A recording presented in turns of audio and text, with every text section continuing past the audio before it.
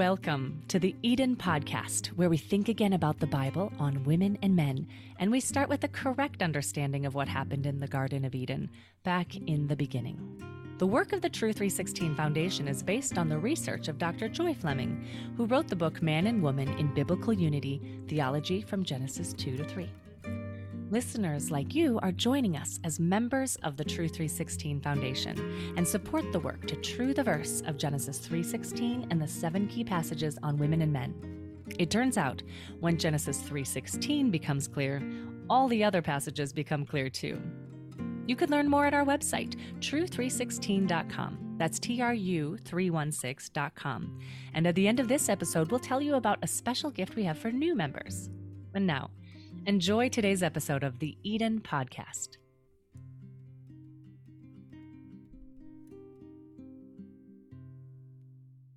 For Season 11 on the Eden Podcast, we're going back in time and playing audio that we've never played for you before.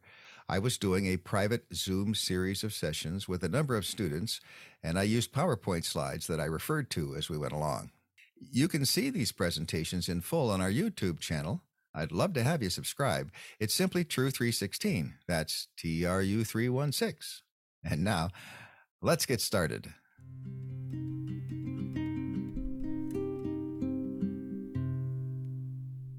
Welcome to Think Again Workshop. This session is Think Again about Adam. And I'm your instructor, Bruce C.E. Fleming.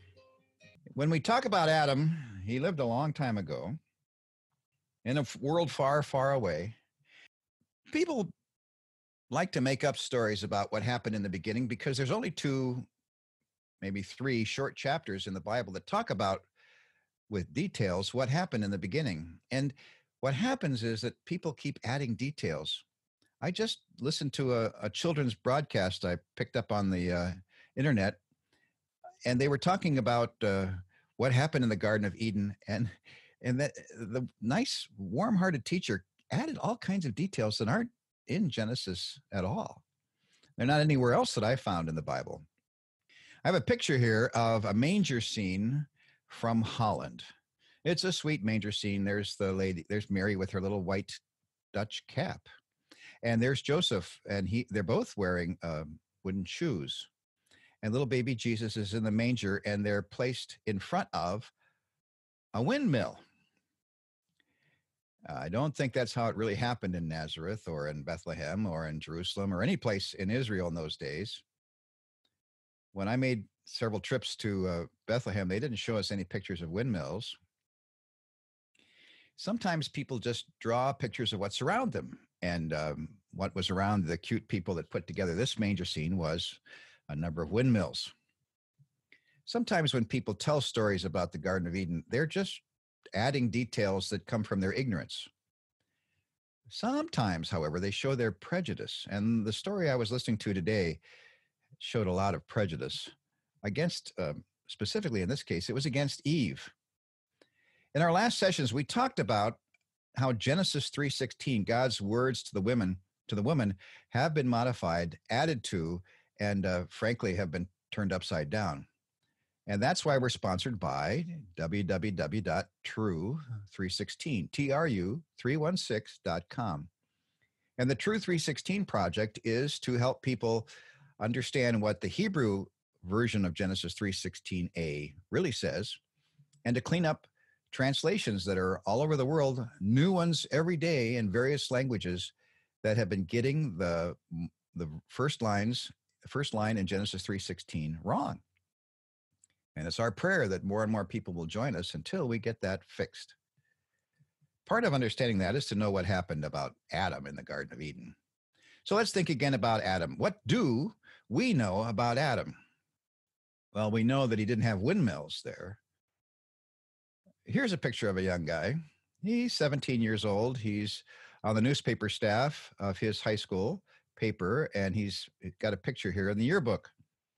You could come up with a story about him just looking at the picture, but I don't know you'd get very close to the truth. Now, I could tell you about him. I was there. I was him. That's me when I was 17. Yeah, think you like the V-neck sweater there? Well, people can make up stories about what I did when I was 17, and people have made up stories about the first man, Adam, what he did when he was 17 hours old.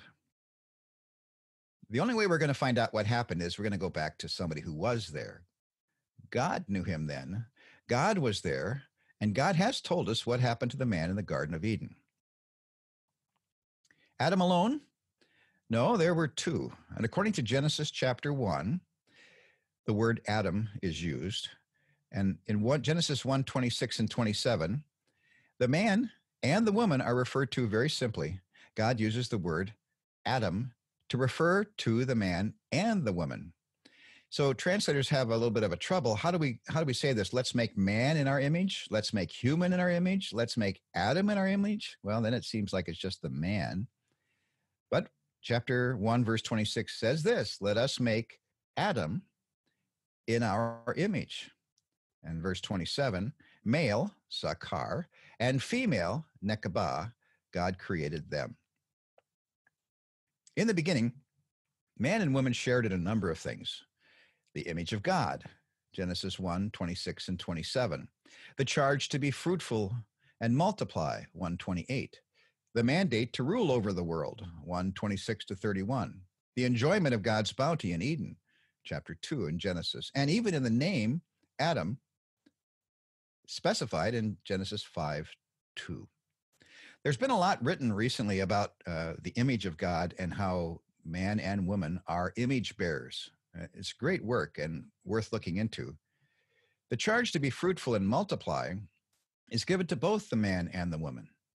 And the mandate to rule over the world is given to both of them. I was interviewed recently on a podcast, and after talking about these points, one of the co-hosts said, well, I always thought more that the woman was in charge of the multiplying and the man was in charge of the ruling. She was being facetious, but I think too many people have thought that. No, it was the man and the woman. Image of God, charged to be fruitful and multiply, mandate to rule over the world, the enjoyment of God's bounty in Eden, and even in the name, Adam. Here's some more details now that we're filling in. As we get to Genesis chapter 2, we have details of day 6. The man was created from the dust of the earth. Garden of Eden didn't exist at that point. So when he was awake and walking around, he saw what the earth was like then. Pre-curse, but he got to see what the earth was like. And then God made the garden and placed him there. What did man think about this special place? Well, I think he could tell very easily that it was special. It was different. It was filled with all of these trees, and it was a place to work. Then right away, God gave him the prohibition. You can eat any of these trees, the fruit that's there, just don't eat from that one tree. God created another human to be his partner, and they were married by God in the Garden of Eden. From dust. The name Adam is actually a play on the word for ground or earth. Adam, or human, is made in 2:7 from Adamah, which means the ground. I had a professor who joked about this, and he says, well, the earthling is made from the earth. The man is created before the garden is planted in Eden. The man learns from God that he's to cultivate the garden and keep it. We're moving through chapter 2, verses 8, 9 through 15. God's first recorded words to the man in 16 and 17 are his command. I'll read it. From any tree of the garden you may eat freely, but from the tree of the knowledge of good and evil you shall not eat. For in the day that you eat from it, you shall surely die. I had difficulties in preparing this lesson because every time I did, I heard Sunday school songs, or I had pictures of little plays that we did at church camp, or I heard words from sermons that talked about Genesis chapter 2. And a lot of these pictures were different from the reality, and it just kept echoing there. These verses felt so familiar that it was hard to study them and look at them. But we have to focus. We have to think again. It was not good for the man to be alone, so God created another human to be his partner from his rib or his side chamber. And this partner was described as the Ezer Kenegdo. The word Ezer can be described as help, And anybody who is your ezer can come to your help because they're coming from a position of strength. They have excess strength and they can give you all the strength that you want. Out of 21 occasions, 2 of them being here in Genesis 2, almost all of them are about God or somebody stronger helping you. In Psalm 121, I lift up my eyes to the mountains all around me, and on the mountains I see all of these false gods and idols that they put up on these mountains, says the psalmist going up to worship in Jerusalem on top of Mount Zion, where the temple is. Is this where my help comes? No. My help comes from the one true God, maker of heaven and earth, not the one that's in charge of that mountain or the one that's in charge of the other mountain. And there, God is described as Ezer. Kenegdo means in Hebrew basically face to face.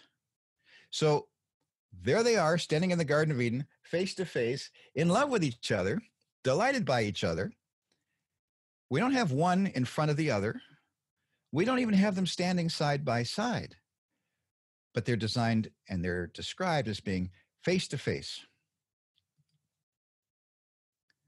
They were not united by God in the Garden of Eden. To marry, then, a description is given in verses 24 and 25. And we all are given the example of Adam and Eve in the garden, in the presence of God, brought together by God himself. Both of them knowing God. Each one individually knew God first. The man was alone in the garden and he knew God and walked with God. The man was put to sleep. And when the woman woke up, she knew God. There was somebody sleeping over there, but they had fellowship time face to face, the woman and the man. So this new husband and new wife to be, each knew God on their own, and then God led them and brought them together very clearly, and they were married. So on top of the example of how Adam and Eve were married, then we have 3 things spelled out. The man is to leave his parents.